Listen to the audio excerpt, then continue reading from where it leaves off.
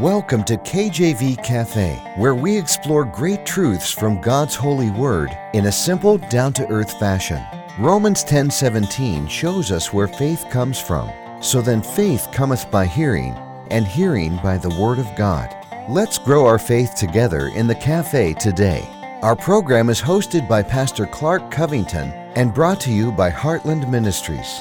Grab your Bible and a hot cup of coffee or tea, and join us now as we explore God's holy word. Amen. To God be the glory. Thank you for joining me today. Welcome to the cafe. It's a wonderful day at the cafe. We're wrapping up a whole week here. This is the 5th episode in a series on godly wisdom. And as I told our congregation just last night, godly wisdom, to preach on it is not something you can do in a single message or even a single series of messages. So I encourage you to get into the Bible, get into the book of James, and read about godly wisdom. And our text verse here is James 3:17. But the wisdom that is from above is first pure, then peaceable, gentle, and easy to be entreated, full of mercy and good fruits, without partiality and without hypocrisy. And this week we focused a lot on the purity of God's wisdom and how we see here godly wisdom, or the wisdom from above, is first pure. We looked at the context of how godly wisdom is pure in the context of worldly wisdom, because if you look into James 3, and I'm sure you know, it's always good to take scripture in context. Some of the scriptures that the world quotes, if they took them in context, I don't know that they'd quote them anymore, amen? But James 3 puts godly wisdom in the context of worldly wisdom and shows the carnal, earthly, sensual, devilish wisdom of the world is not pure, but it is corrupt, it's contaminated, it's perverted. It leads people astray. It leads to death. The wages of sin is death. Worldly wisdom will lead to spiritual death, will lead to distance from God. It's so true. 9 times out of 10, it seems like the world disagrees with what the Word of God says. And so when you seek worldly wisdom, imagine going to a counselor. They're going to tell you something different than what God wants you to do, what God is telling you, unless you went to a Christian counselor. I guess I should make that note. So we see first, godly wisdom is pure. We understand godly wisdom being pure because we understand that the world is contaminated and corrupt in their wisdom. And so we understand the context. We then see that godly wisdom is peaceable, free from argument or conflict. We know that God himself is peace from 2 Thessalonians 3:16. We know that God gives peace, John 16:33. These things I have spoken unto you, that ye may have peace in the world. Ye shall have tribulation, but be of good cheer. I have overcome the world. We know that God keeps us by peace, Philippians 4:7. And the peace of God, which passeth all understanding, shall keep your hearts and minds through Christ Jesus. And we know that true peace is only found when we're reconciled to God. And that's 2 Corinthians 5:17 through 19. I know I'm throwing a lot of scripture at you here today, but I'm trying to get through the rest of this verse, and so I want to make sure that we understand these principles before we move to the third part of the verse. 2 Corinthians 5:17 through 19 tells us we must be reconciled to God, and then we must be in the ministry of reconciliation once we've been reconciled to God.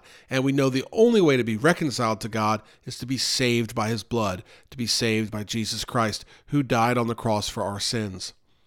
Now, what do we have after that? Because this is a whole list from James 3:17. But the wisdom that is from above is first pure, then peaceable, and then gentle, that still small voice of God. Godly wisdom will not knock you to the ground, I don't believe. It won't pin you over and scream in your face. Godly wisdom comes from that still small voice, from that Holy Spirit living within you. Now, how do you tap into godly wisdom? I mean, if it's a still small voice, how do you make sure that you can hear that godly wisdom? Well, I would say that you have to be attentive to what the Word of God says. How can we know godly wisdom if we never get into the Word of God? And so we must seek in the Word of God, we must seek godly wisdom in order to have a chance to hear that still small voice. How about Psalm 119:9? Wherewithal shall a young man cleanse his way? By taking heed thereto according to thy word. According to thy word. So in order to get that pure wisdom, that cleansing wisdom, that godly wisdom, we must adhere to God's word. We must be in God's word. And as we seek his will through his word, that gentleness of God will come upon us, that still small voice. I would say with God, often, almost not always in my experience, I can't say every time, but God's wisdom to me is very methodical. God is very orderly. God lines things up in a certain way. God opens certain doors, closes certain doors. God prepares his servants for what he's calling them to do, maybe from a very young age, but at least certainly through their lives as they get older. And so we see the still small voice of God is all around us, but we must be tuned into that. And we can only be tuned into that if we are in the Word. I wish I had more time to focus on the gentleness of God, because he is very gentle, very sweet, very loving. He doesn't impose himself on us. We must seek him to have his word on our hearts and live it out. Next, the scripture says, wisdom from above or godly wisdom is easy to be entreated. It is easy to ask for. To entreat means to ask for. And so we see that godly wisdom is easy to be entreated.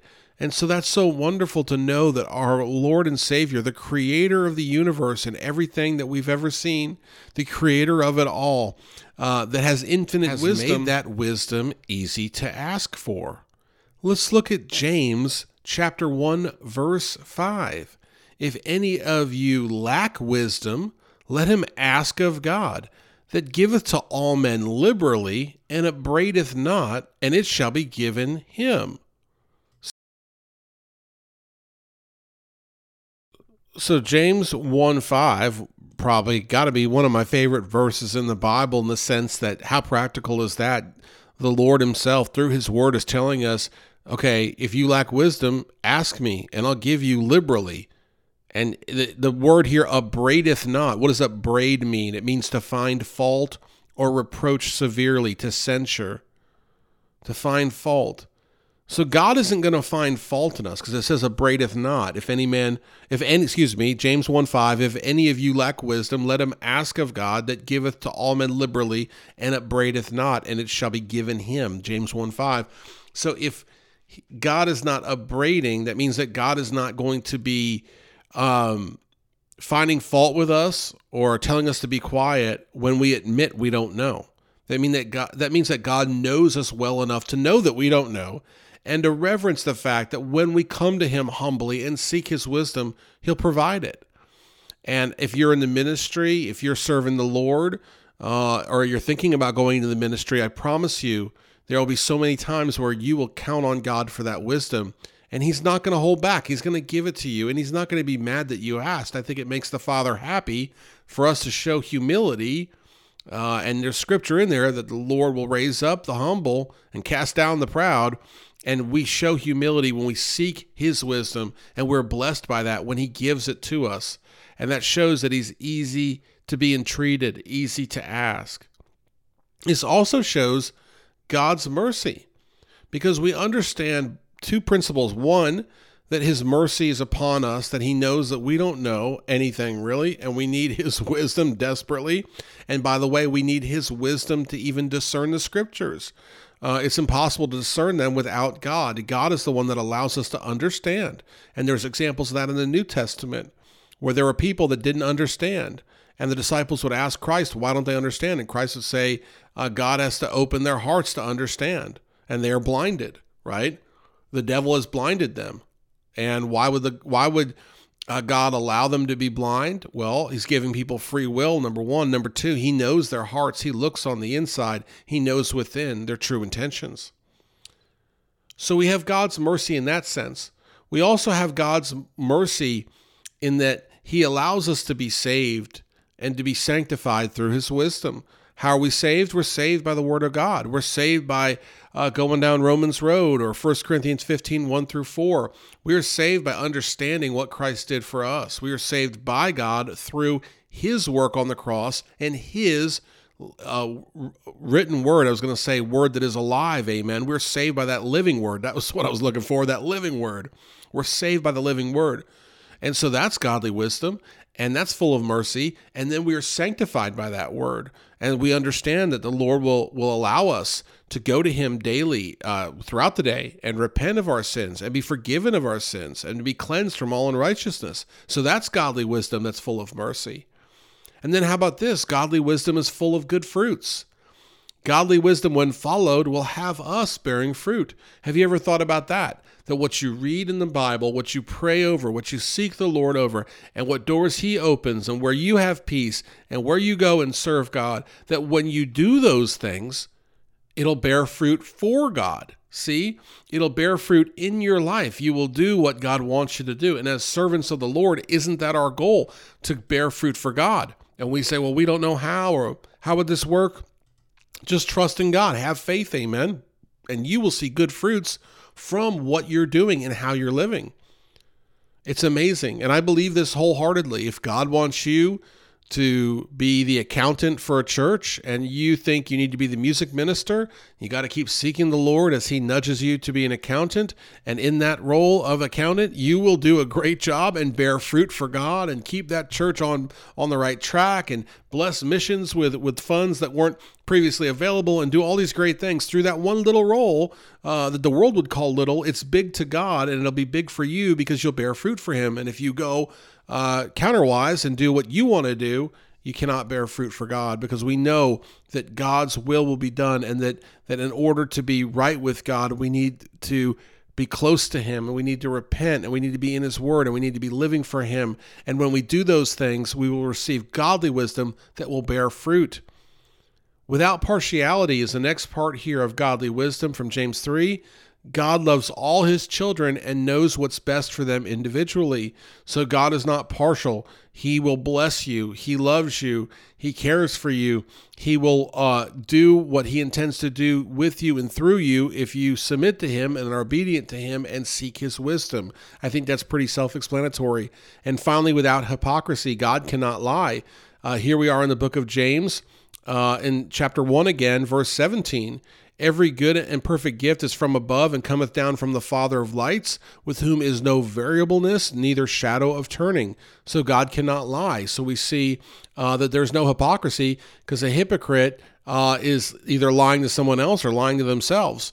But they're playing a game where they're not being honest and not being forthright in what they're doing or what they're saying, or one of the two, right? That's how you become a hypocrite. You say one thing, you do another, or you do something and you're saying something, whatever it is. God can't do that, because there's no variableness, there's no change, there's no shadow of turning.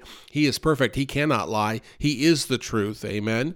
He is the way. He is the life. He is everything. And so what we have to understand is he will not lie. He's not a hypocrite. Again, he's not partial. He's not any of these things. And so we see that collectively together, that God is an incredible God, that he's pure, that he's peaceable, that he's gentle, that he's easy to ask, that he's full of mercy and good fruits, without partiality and without hypocrisy. Godly wisdom's incredible. It's there for you in the Bible. All you have to do is go and seek it out. You have to make it a priority. You have to go seek out godly wisdom through his word and through prayer.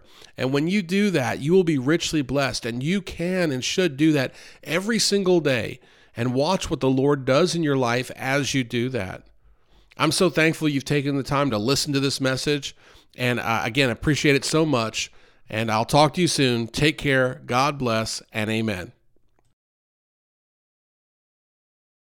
Thanks for listening to this episode of KJV Cafe. Have a question for Pastor Clark? Email him directly at clark@enduringpromise.org or visit kjvcafe.com and click the envelope button on the homepage. Our program is hosted by Pastor Clark Covington and brought to you by Heartland Ministries. We'll close today with Psalm 119, verses 166 through 168. Lord, I have hoped for thy salvation and done thy commandments. commandments. My soul hath kept thy testimonies, and I love them exceedingly. I have kept thy precepts and thy testimonies, for all my ways are before thee.